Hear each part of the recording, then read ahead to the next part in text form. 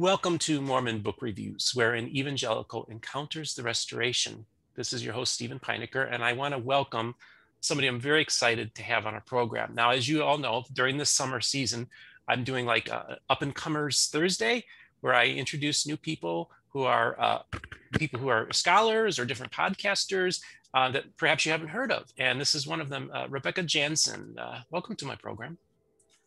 Hello, thank you so much for having me. I'm really pleased to be here. So we met at the Mormon History Association in June, and I just remember very clearly meeting you. I met a lot of people, but I was with Rick Bennett and a few other people, and they were just kind of conversing, and you and I kind of just started engaging. And like, oh, we're both outsiders. I'm the evangelical interloper, and you're the Mennonite experiencing this community. And how did that go for you? What was your experience like with the Mormon History Association? Well, I had an absolutely fantastic time. It was the first time I had been part of something about Mormons exclusively, and it was a chance for me to meet so many scholars that I really admire. I really liked how the tone was set. The director, Barbara Jones Brown, organized with the team of folks who organized the conference a newcomers breakfast to explain how this conference both relates to people in the Church of Jesus Christ of Latter-day Saints, other expressions of Mormonism, and how a scholarly understanding of that history can help people in their faith, but also that it's not an exclusively faith-based conference. And I've been in other types of conferences like that relate to Mennonites, and I really, really liked how they organized it, and that kind of set the tone. I also really liked how they broke down what an academic conference is for people who might not have been to one before, who might have been graduate students or people who are just interested in Mormon history, so they can understand some of the reasons how people present the way they do, why they do, and to feel like they could really be part of it. It was definitely the first conference and probably the only conference I'll ever go to where I can watch people doing ski jumps in the middle of summer into a diving pool. That was one of the really cool things about the meal times that were outside, that you got to have that. Yeah, that was so cool. That was like part of like the Olympic pavilion for Yeah. for the Winter Olympics is where we did. It was kind of as an outdoor indoor event, and to accommodate the COVID situation. And in Barbara, with the MHA executive director, wonderful. She was so accommodating, and so I was in contact with her frequently before I attended, and she made sure that everything was lined up for me. She was just a wonderful, wonderful person and wonderful host, and I really am so grateful about this. And so that's our background. You and I, we kind of just make our way to this conference, and we get exposed to this awesome group of people. And they made us feel like we're strangers, but they showed kindness to the stranger, which I always tell people that's a Christ-like attribute. And I always appreciate that. So I just want to give an introduction here because Rebecca has a very interesting story to tell and a very interesting book. The name of the book is called Liminal Sovereignty, Mennonites and Mormons in Mexican Culture. Rebecca is an associate professor of Spanish and comparative literature at the University of South Carolina in Columbia. She is a scholar of gender, disability, and religious studies in Mexican literature and culture, whose research focuses on excluded populations in Mexico. Her first book, The National Body in Mexican Literature, Collective Challenges to Biopolitical Control, explored images of disability and illness in 20th century texts. Her second book, Liminal Sovereignty, Mennonites and Mormons in Mexican Culture, focused on religious minorities. Unholy Trinity, State, Church, and Film in Mexico, deals with film and religion in Mexico. That book is forthcoming. And then her next is Unlawful Violence, Law and Cultural Production in 20th Century Mexico. That is coming out in 2022. It's about human rights law and literature. The Plett Foundation, the Kreider Fellowship at Elizabethtown College, and the C. Henry Smith Peace Trust and the Newberry Library in Chicago have supported her research. It was so cool reading your bio because I'm born and raised from just outside of Chicago, and every year the Newberry Library would have a used book fair. And so part of my collection of books I know I have bought as Mormon related materials there. So they added to my collection. So thank you for reminding me. I totally forgot I used to do that. So again, welcome to the program. I'm so excited about this. So let's just jump into this thing. So what made you decide, well, before we get into the book, actually, we need to talk about something really important, and that is your background. And also your faith that you've been raised in, which you are a Mennonite. So let's just explore that a little bit. For sure. So I came to the book through my own academic study about Mexico and my graduate work that focused on Mexico. And the whole time I was studying, I knew about Mexican literature written by famous Mexican authors. I knew that I had these relatives who lived in Mexico, cousins of my dad, his aunts and uncles who had migrated there from Western Canada in between the 1920s and 1940s. And it was like, how did these two things fit together? Those relatives of mine belong to a variety of different churches, but most of them would be distinct in terms of dress. So they're not the same as Amish and Old Order Mennonite people that we see here in the United States, but similar idea of women wearing long skirts, head coverings, and men also, of course, depending on the church that they're part of, will also have some distinctions in dress. But the church that I grew up in, I'm from Ottawa in Canada. So I'm from a mid-sized city, and the Mennonite church that I grew up in is now part of Mennonite Church Canada, which is a sister denomination of Mennonite Church USA, a denomination of probably about 100,000 people. You can look up their statistics on the internet to find out more information. This is one of many Mennonite groups in Canada and the United States. And Mennonites are distinct from Mormons in that they're kind of more conference-based structure. And so there can be a lot of disagreement within a church, within churches that are in a conference together, and within a denomination as a whole. So I would say that my own experience only reflects what I think. Mennonites are big on consensus, but also interpreting the Bible for your own edification and beliefs. So there's always a compromise between one's beliefs and the importance of living in a community with other people. Mennonites started in the Reformation in the 16th century in Europe.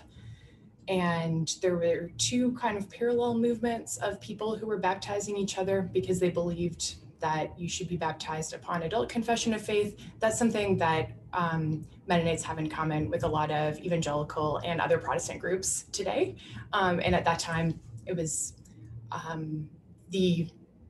I don't believe the first group. I think there were some several centuries earlier in Europe as well that adopted this type of baptism and idea of separation from the world, which is something that you might also be familiar with if you're Mormon or if you're evangelical. And Mennonites interpret that in different ways depending on the kind of Mennonite that you are. So one thing that's important to most Mennonites is pacifism and non-resistance. So typically not performing military service and often performing alternative service when there's a draft. One of my great-grandfathers, for example, was a medic in World War I. And that kind of thing was common. Also working in mental health facilities in World War II, forestry, along with Quakers, Amish, and people who, for reasons of conscience, didn't want to serve in military service. But Mennonites have a lot of different views on what being a pacifist or what being non-resistant looks like. And that is what it looked like 50 years ago, typically. And today, some Mennonites would be prison abolitionists, some Mennonites would be police officers, and some Mennonites probably are like most people and don't think too deeply about their beliefs. They just try and live their life as a good person. And as a Mennonite, it's defined in community with other people from your church. Mennonites are like a couple of other religious groups in another way, which is that there's a strong ethnic connection. I would say a parallel denomination would be the Christian Reformed Church, which has a strong connection to Dutch immigrants, as well as Mormons who are based in Utah, where I think the Mormons are a really good parallel because there's people who can trace their ancestors back to genealogically. Mennonites are not as expert as Mormons, of course, because the Church of Jesus Christ of Latter-day Saints, I think, really has a monopoly on genealogical history. But the idea that I can trace, for example, my background to what's now Ukraine, and prior to that to Poland, and then we assume to what was the Netherlands, what's now the Netherlands and Belgium. And my ancestors kept moving, seeking opportunities to avoid military service and to live in community, speak their own language, have their own schools, essentially kind of a subgroup within a larger country. And other Mennonites who would be having roots in Amish or maybe some parallels with Amish people or older Mennonites would trace their roots from Switzerland and southern Germany, and then direct immigration to the United States when William Penn invited people like Quakers and Mennonites to settle the land that he thought was his. And Mennonites today, in fact, people who trace their roots to either of those migration patterns are in a minority. That would be the parallel with Mormons, where people who can trace their roots to the pioneers who crossed the United States globally might be in a minority, but might be better connected to people with power in the denomination. And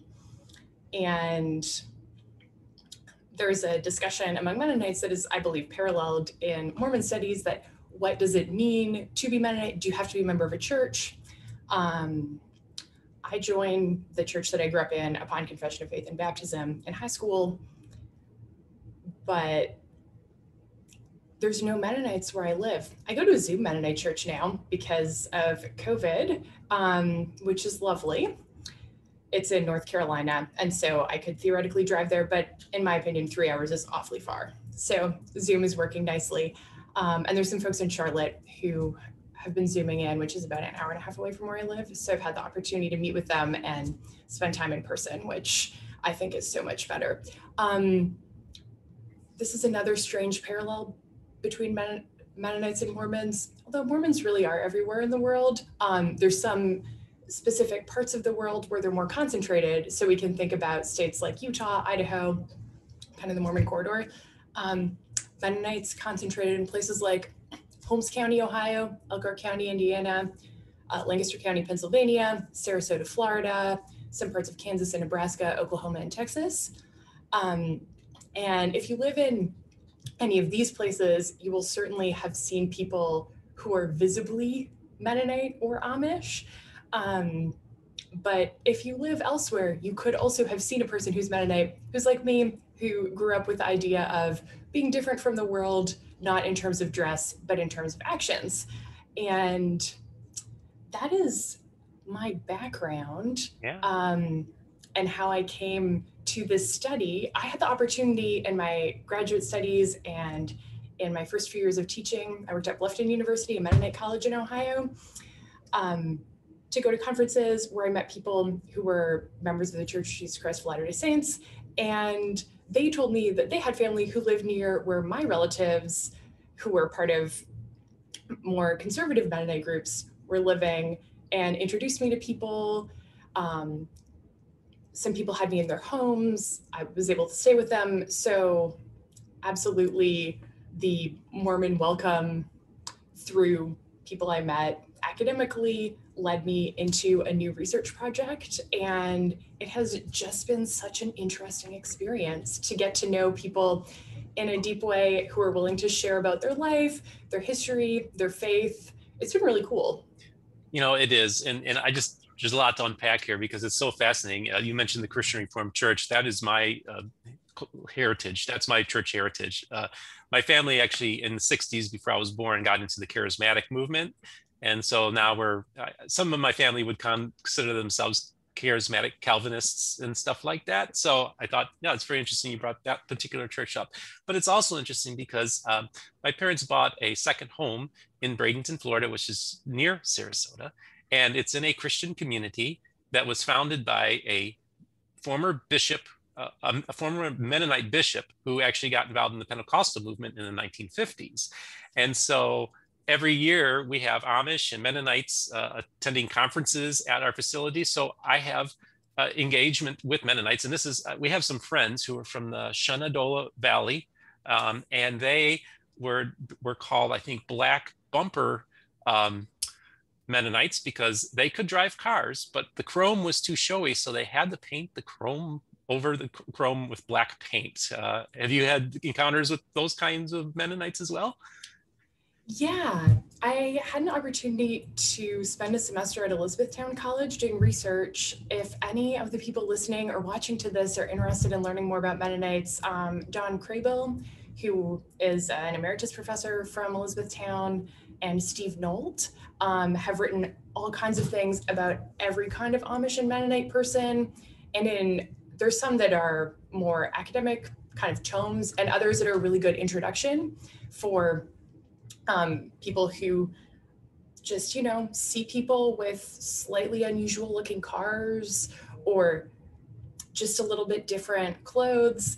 And Don Crable took me and the archivist at Elizabethtown College to this library in rural Pennsylvania that caters exclusively, well, not exclusively, I went there, to old order people. So people who take horse and buggy, there's a computer that they can use that's provided, I think, like there are in public libraries by tax money, and also really culturally sensitive information like, oh, you want to learn more about Mennonites? Here's someone from your tradition who is self-taught as a historian, but you can talk to about it, you can do research in the archives, but in a way that won't make you feel like you're stepping away from your faith, like going to a university might feel. So really, really neat people. And one of the staff people in this office that researches Anabaptism and Pietism at Elizabethtown College is part of the Old Order Mennonite Church. And this was the first Old Order Mennonite that I had met. And he actually converted to the tradition, which is extremely unusual.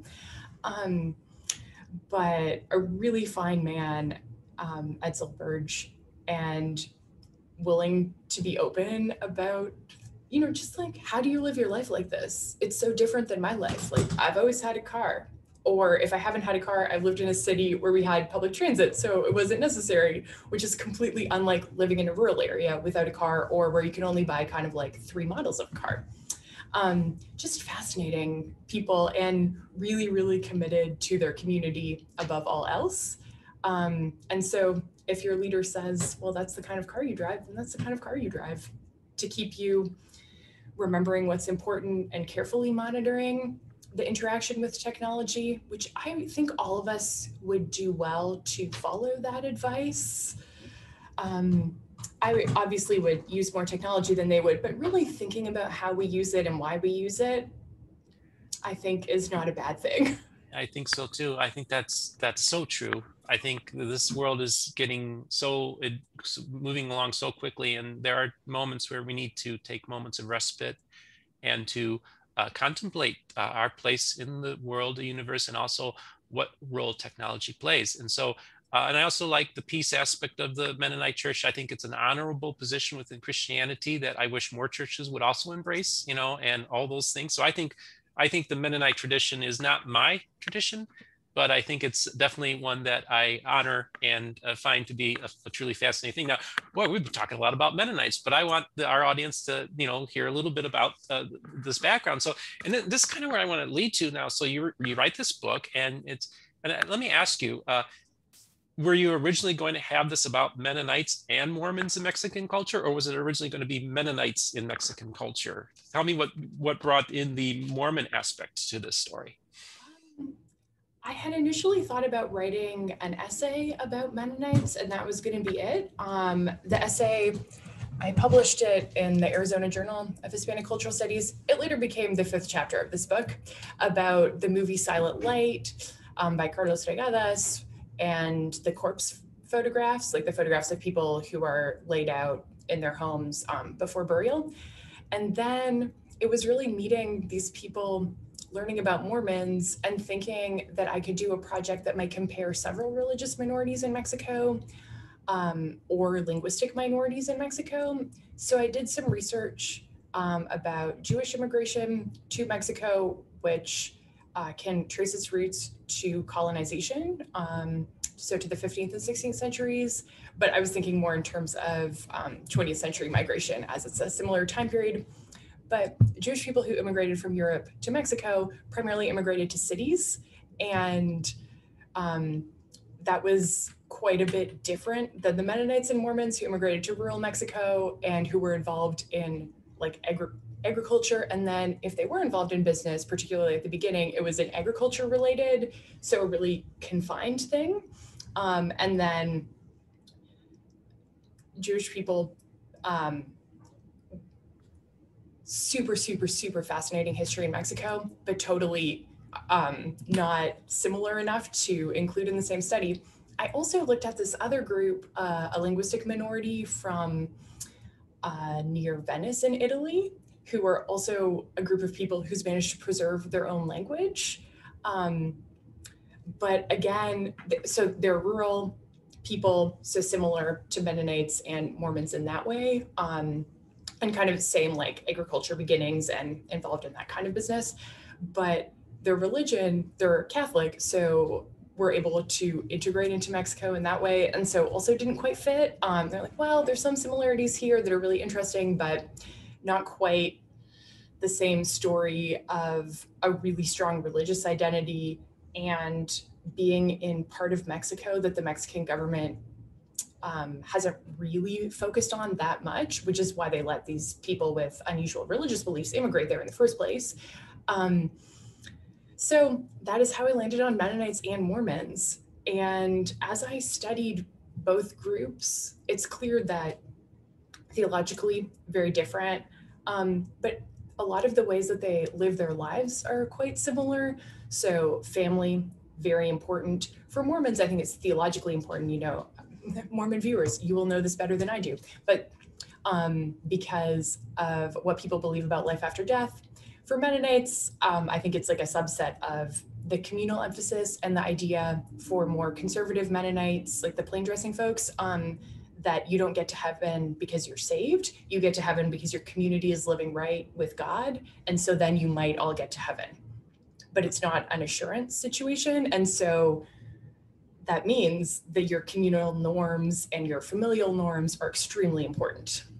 And so that parallel, I think, means that they live their lives in similar ways, although Mormons, particularly members of the Church of Jesus Christ of Latter-day Saints, believe so strongly in education, and the Mennonites who immigrated to Mexico migrated there specifically because they didn't want compulsory public education. So there are still quite strong differences between the two groups. Yeah, so you know, if we, with the history, you know, of course, the Mormons started settling and colonizing in Mexico in the 19th century, in the 1800s. I think around 1883 or so is when they started migrating to Mexico. And then, of course, they had, so they, and then I believe the Mennonites started coming around the 1920s. Is that correct? Mm-hmm. Okay. And now, of course, the Mormons was interesting because they established colonies. But then, because of the revolution and Pancho Villa and all that, then many of them fled around 1912 back to Utah and the Intermountain West. And then some then made their way back. The Mennonites didn't experience that aspect. They experienced that world after post-revolutionary. One of the things that you talked about was just the idea that Mennonites and Mormons had to they were given like a special place in the community, but they were given the special exemptions of liminal sovereignty, right? So they had a degree of sovereignty in their communities, but you start off with how they had to register, they had to carry ID cards with around, and also how that kind of kept them separate. Well, just kind of explain the relationship with the Mexican government and the Mennonites and Mormon communities. So When the Mormons first settle in Mexico, they're migrating there because they want to continue to have polygamous families. This is the same time that other Mormons migrate to Canada's Northwest Territories, now Alberta. And they don't negotiate formally about family structure, but they do sign an agreement that says you can have families how you would like them to be, which means that the Mexican government is effectively not going to prosecute anyone for violating laws around bigamy. And there's early agreements that I talk about in the book that say that that Mormons are allowed to kind of issue their own passports for members of their community.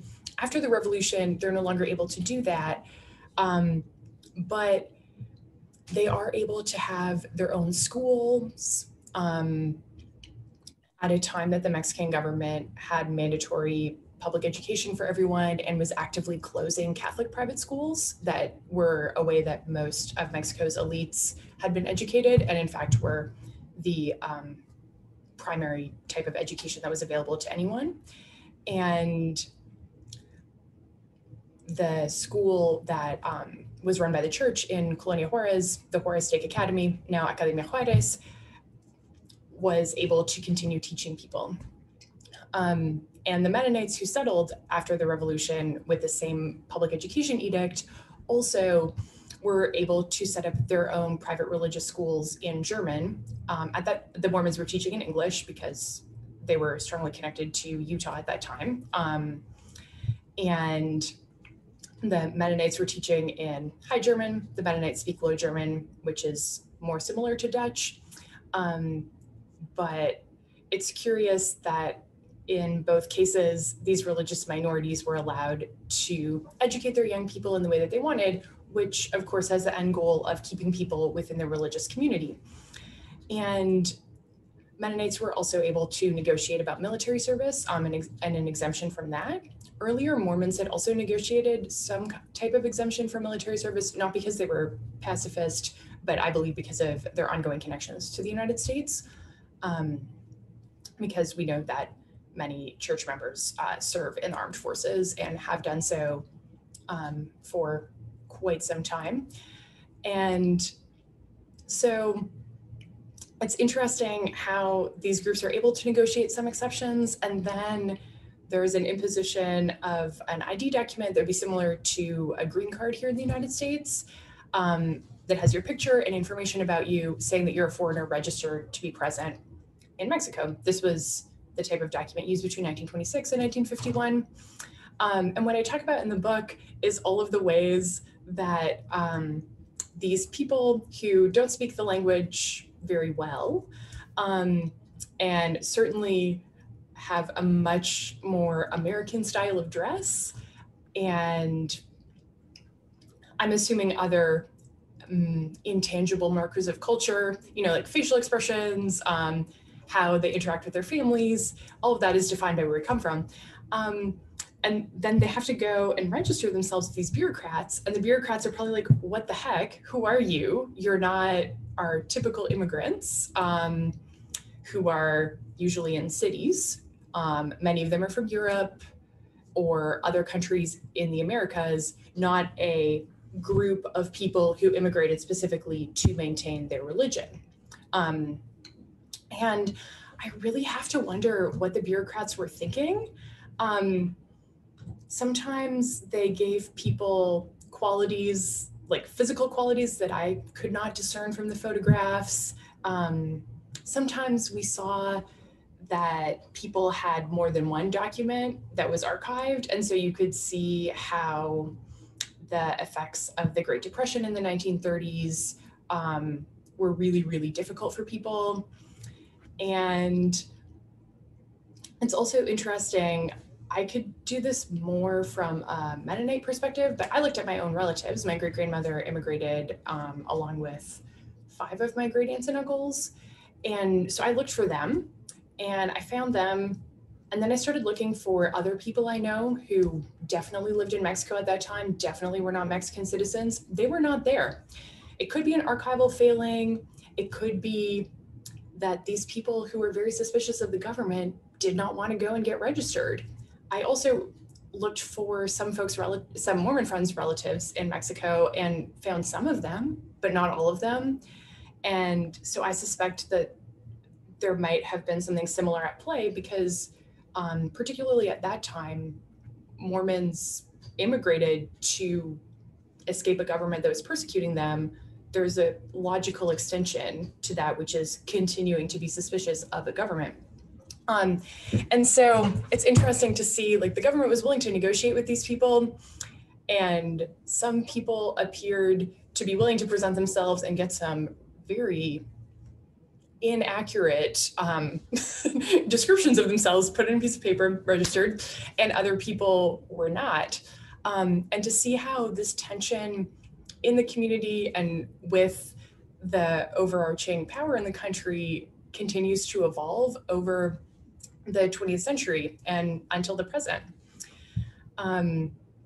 That leads into what I talk about land claims disputes. Just before we get into that, I just want to point out. So what I liked what you did was you had various pictures of these ID cards that were that you went through, and what I liked was you used that ID card to tell a story. It was very creative the way that you did that. I look at the very first one, Elena Farnsworth. I'm not going to try Martuanel Baker or whatever. That's terrible. I look at this beautiful picture, of a beautiful strength. I just see something very noble and very strong. Like, this is somebody that would have been an interesting person to engage. And I'm glad you introduced her to the audience. This is something that I tried to do throughout the book, is bring documents to light. There are some historians who've done this in a really compelling way from colonial documents where there's so little information. As soon as you stop thinking about the people who hold the most power, so like a president, or in Latin America, maybe a vice-regal representative, so a representative of the Spanish king or emperor, then there's like 5 words written about a person. And how can you construct what this person's life would be like? Because that's what most people's lives are. We're not ultimately that important, but we're important to our families, to our friends, to our communities. And so using what I've seen historians do in really excellent ways to try and understand, like, what would these people's lives have been like? And how can we use the historical record, use what other scholars have shown us to be true, and use stories that people told me about their grandparents or shared more family history types of books like memoirs, and to try and figure out what was really going on. Yeah. And so, I appreciate that aspect of your storytelling. I found it to be very well done. So let's go to land. Whose land is it? Right? It's land reform and the issue of the land, who it belongs to, and the tenuous relationship between groups of some Aboriginal or peasant people, they had some land claims, and then the land claims by the colonizers, and then ultimately the interaction with those groups via the government. Tell us a little bit about that. Yeah, I will backtrack a little bit. Because how land claims work in Mexico is quite different than in the United States or Canada, where it's primarily based on treaties between Indigenous leaders and European or American leaders. In Canada, it's always with Europeans because Canada is not a republic, and that's the context I'm the most familiar with, but it's always from a treaty. Whereas in Mexico, that's not the case. So the case that I'm looking at in this book is after the revolution, the Mexican government says the land belongs to the nation. So in the years after the first constitution, which is in 1917, there's incredible instability in Mexico, and different presidents take this in different directions into what ultimately is a social democracy, but with a single party dictatorship. But that obviously is a strong communist emphasis. And the idea is to redistribute land from very few people who own a lot so that everyone can have something. So that's obviously an idea from Karl Marx, and it's an idea we can see in the New Testament too, that everyone, not in terms of property, but that everyone has gifts and everyone should contribute. In communism, the idea is that there should be no private property. And Mexico, having strong affiliations culturally with the Catholic Church and then with communism, takes elements of both of these traditions, I think, to develop a land claim system.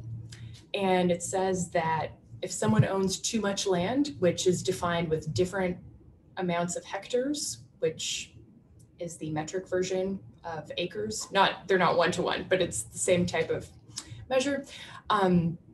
Depending on the type of land, if it requires irrigation, if it's used for ranching or crops, there's a different definition of too much.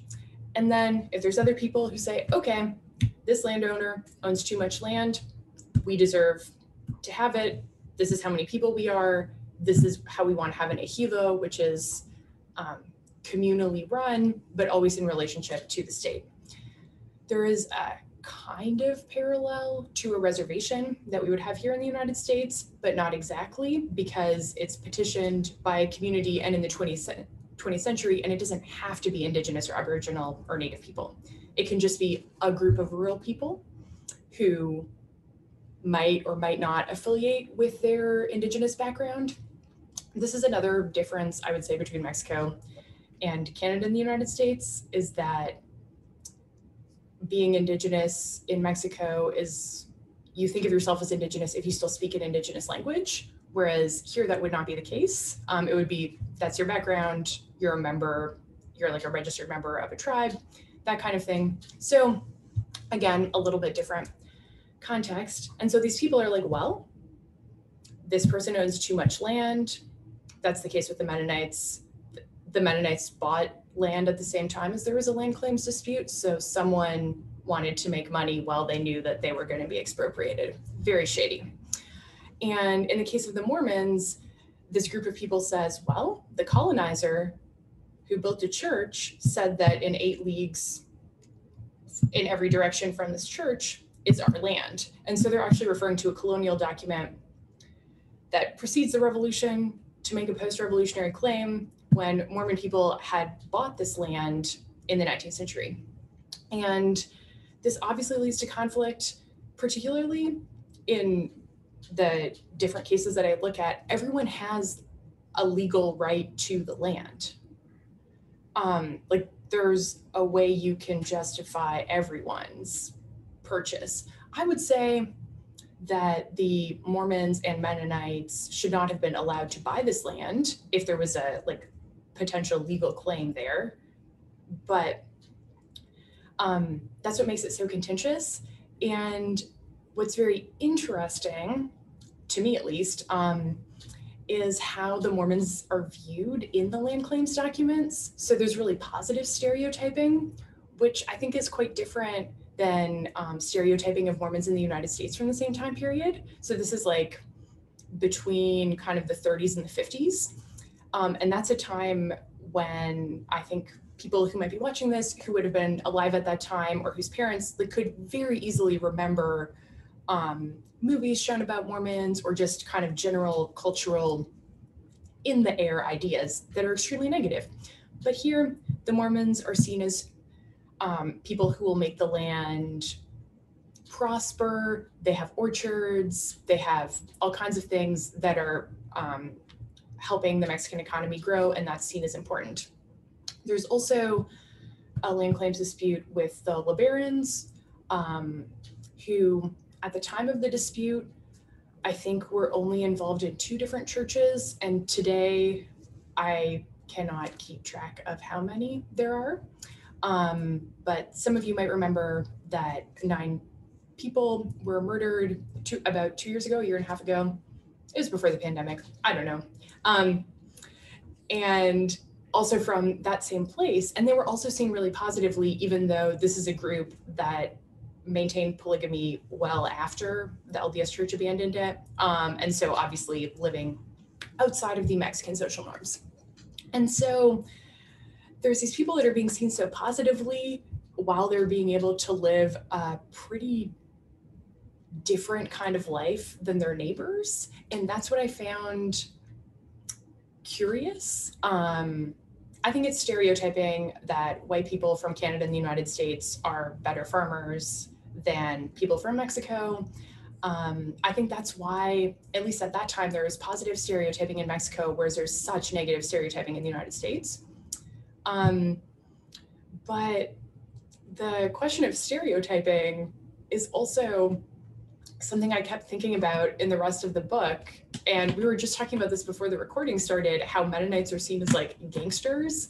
But then Mormons, particularly the LeBarons, who have been in the news in the last 100 years for a lot of reasons, not usually because of the land claims that I talk about in the book, are seen super positively. And yeah, that's so interesting. To think about, because of course, not only are we talking about Church of Jesus Christ of Latter-day Saints, but we also have other groups that claim the term Mormon, and that would include the LeBaron clan. And think about this, how in the United States, how negative of a stereotype we have of the LeBarons, and how in Mexico, they're viewed very sympathetically. And interestingly, one of the family members is even a high official in the PRI, which was one of the main political parties in there. And they've become peace activists, and they've integrated themselves into the society so well. Just talk a little bit about that.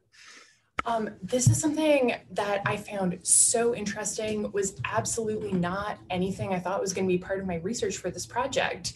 I knew that there were polygamous Mormons in Mexico. There's a new book that came out by, I believe, Elisa Pulido about Margarito Bautista. It's in English. It's from Oxford University Press. And he was someone who joined the Church of Jesus Christ of Latter-day Saints and then was really attracted to polygamy in that tradition.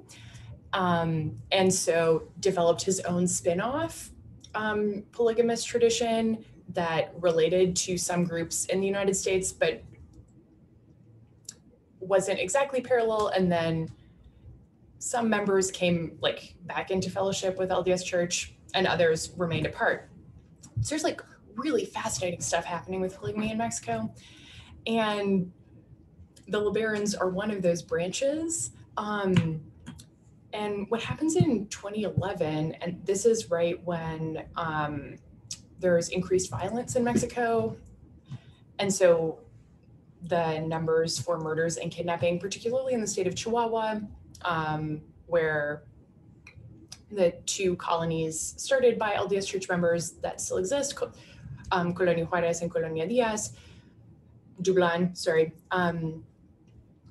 That's the state where they're located, and it's also where the LeBarons live, and the nearby state of Sonora. The numbers completely spike, and one of the people who's kidnapped is a child. He's not the only child who's kidnapped, but what's so unusual about this kid, Eric LeBaron, is that his family petition doesn't pay off the kidnappers. They don't hire a lawyer from Houston. They don't do any of the things that I think are completely normal human responses when someone you love is kidnapped in a country where you don't trust the government because they probably are involved. His family petitions the governor and is like, you need to do something. The government of the state of Chihuahua does something, and this kid is released. That's what should happen in any situation of kidnapping, but it's very, very unprecedented. And then, unfortunately, in retaliation, one of his brothers and one of his brothers-in-law were murdered. And I think that's what drew so much public sympathy to this, because everyone wants a government that heeds the people. So they were like, oh, wow, you did this. Like, this is what we all want for the loved ones that we've lost. And that there was this retaliation, I think people took as a personal offense because it looked so promising and then it went so bad. Yeah. And I read a book about this whole situation by a writer from the state of Chihuahua who had somehow come into contact with the LeBarons. I thought he might have joined their church, or one of the many churches, but we're friends on Facebook, and he didn't. So he just really liked these people. And I think that this like famous at a state level author getting attracted to this fairly unusual religious group, and being willing to write about it and publish it shows is kind of a snippet of the general public sentiment about these people, that they're like perfect victims. I think because it's a kid that Yeah, it's interesting. And of course, you talk about your interactions as well with the Mennonites, with the drug cartels as well, how they're viewed. And you actually talk about in the media portrayals of Mennonites, I find just very fascinating, because in our world, we think of Mennonites / Amish as being these, peaceable people. And in Mexican culture, they're kind of viewed as like almost like the bad guys in some cases. And you even then talked about the television show The Bridge, and how one of the Mennonite characters was in it, and she's like a real bad guy or bad person in this particular one, right? So talk a little bit about just the portrayal of Mennonites and the stereotypes that in their media. Yeah, this is a thing that I found kind of surprising, because my whole life, if I've ever told anyone I'm Mennonite, they have a lot of questions, but they're normally like curiosity, and interest, not based on negative stereotyping. And I know that in Canada, Mennonites from Mexico, Bolivia, Belize who've returned to immigrate to places like Southern Alberta or Southwestern Ontario do have a lot of negative stereotypes. And so there's some parallels with what these people are experiencing in Mexico. Anyway, so in this book, I talk about a TV show, The Heroes of the North, where there's this Mennonite guy who's selling cheese in a strip club. Mennonites are known for dairy production. If you ever have a chance to go to Mexico, the state of Durango has the best cheese. And Mennonites are not supposed to be in a strip club. So this guy is like taking all the stereotypes, and then he runs away from his family and joins a rock band. And then there's The Bridge, where this woman is an accountant for the cartel, Eleanor Knox, who is supposedly Mennonite. And it's like, what the heck is going on? Mennonites certainly are involved in the drug trade, because many Mennonites in Mexico live in poverty, and like many people in poverty, sell drugs or smuggle drugs because there are literally no other economic options. And I think we should all be concerned about that. But I'm going to say that I don't know how, I have not asked anyone how common it is, because also no one knows, because no one keeps track exactly. They just keep track of, for example, arrests, not actual participation, or the drug trade. Everything is an estimate. But also in Mexico, if I've ever told anyone I'm Mennonite, they have never said any of these things to me. They're always like, oh, cheese. Yeah, we remember like when I was a kid, people would come to the city I'm from and sell cheese. Or if friends are from like the state of Chihuahua, where there's a lot of Mennonites, or the state of Durango, where there's other Mennonites, they'd say, oh yeah, I grew up near them. They have a nice restaurant, or like they had a good auto mechanic place, even though they don't drive cars. Truly wild. Like that's the kind of experience I had. And so how that didn't quite line up with what was in popular culture was also curious. I think that it's just sensational, and to like, on TV here, you know, people are obsessed with Amish Rumspringa. Not obsessed, but like if you're going to talk about Amish, that's going to be the first thing that comes up for many people. And I think it's kind of like that. Like people like the idea of like, oh, this perfect group of people who are certainly not perfect. They're people. No one is, no matter how hard you're trying. That to see this group that seems so good and then people really go awry, I think that's the attraction there. And it feels like a safe thing to make fun of, also because no one from these groups is likely to ever watch any of these TV shows. But I remember when I was doing research and talking to people I said, well, I'm trying to find out like what Mexicans really think of Mormons and Mennonites. And they're like, well, can you tell us like what they actually think? Because we also want to know. And I think that the answer is not conclusive. That there are the negative stereotypes and there are the overly positive stereotypes as well. But there's not in popular culture an example of people being people. And I know that's one of the things you want to do with this series of book reviews is to build bridges and help people who are Mormon or who might be evangelical to learn about Mormons and to encounter people as humans. So that's thank you. Yeah, that's what this channel is all about. And I so I'm going through your book, and we're talking a lot about Mennonites, but I think this is just a fascinating story. I'm going, there's pictures of corpses in your book. Now, just briefly tell me, why are there pictures of corpses in your book? That is a very good question. So this is one example of Mexican culture that does see Mennonite people as people. Since I finished writing the book, I found some really beautiful photographs of LDS congregations that also have not quite the same tone because they're when an important church leader is visiting. So everyone is, of course, dressed nicely and posing, but they're also, people living their lives. So this Mexican photographer somehow gets in touch, Eunice Adorno, with women in 2 colonies or groupings of Mennonite villages in Mexico, takes pictures of them. And one of the things she takes pictures of is someone being laid out after they've died and before they're buried. So traditionally, the person who would do this might have been a midwife or like a bone setter, kind of like a traditional chiropractor. And the person is laid out in their living room and then will be buried as soon as possible, simply because of the heat, not because of a particular religious edict, at least not that I'm aware of.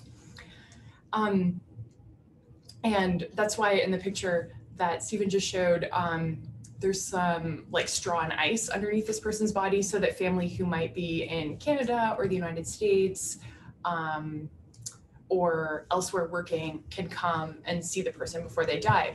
But because Mennonites migrate frequently, they take pictures of these people after they've died to share with family.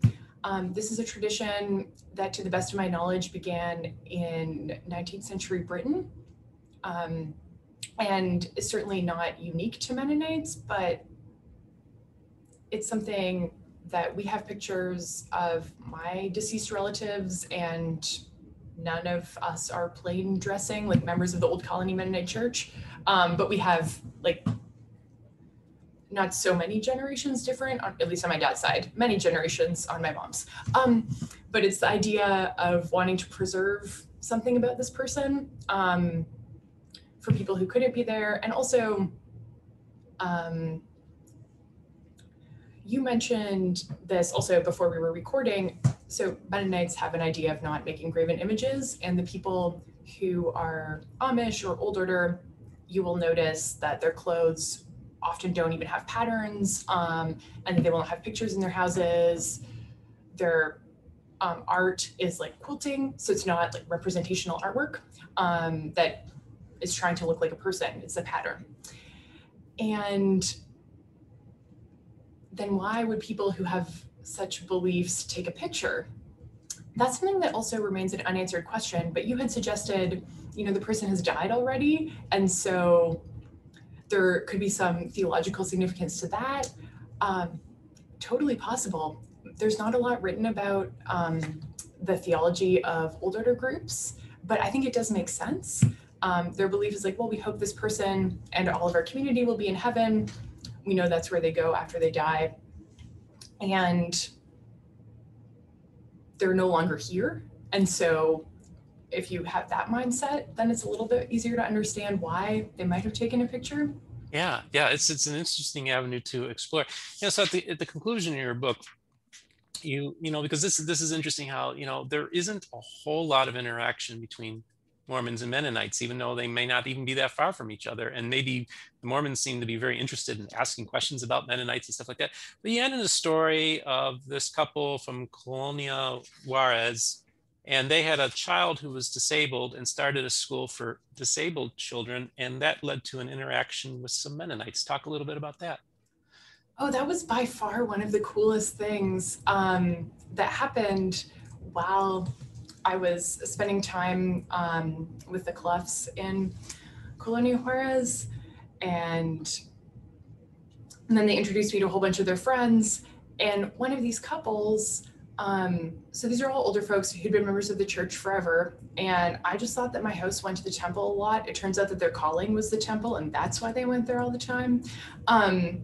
But these people were all doing or had done really significant lay roles in the church, and so knew all kinds of people, tons about Mormonism. And then one of these couples was really, really good friends with a Mennonite family, which totally blew my mind, because my hosts were super curious about Mennonites, and I had spent a day with some distant relatives / family friends, and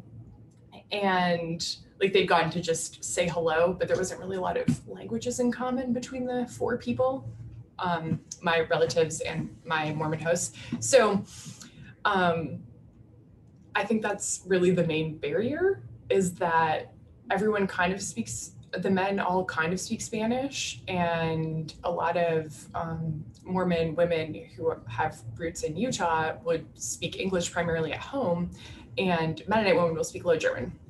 So there's not a lot of chances to just meet and do things together. But this one family had found a way, which was really beautiful, through a child that they had, I believe, adopted, that Mormon couple. And then the Mennonite family also had a child with a disability and had participated in their programs.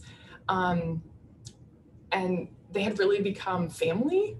The Mormon couple told me that when they went to stay with their Mennonite friends, like they stayed in the parents' bedroom, so the nicest bedroom in the house, which is what you would do for grandparents or very special visitors. And so they were like, so clearly a huge honor, and that they were able to be welcomed in this way, I think is such a truly unprecedented,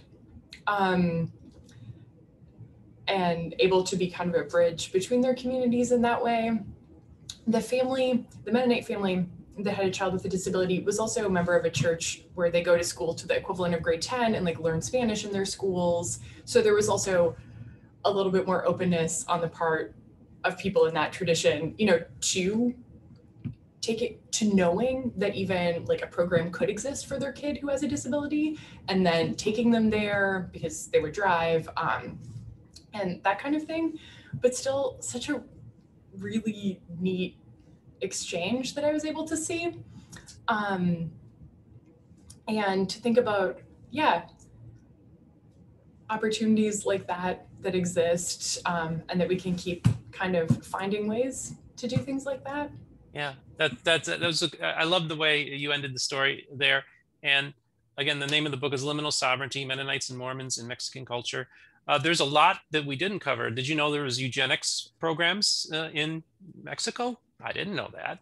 And so she talks about that. And we did cover the Mennonites pretty good in this particular episode, which I'm actually glad that we did.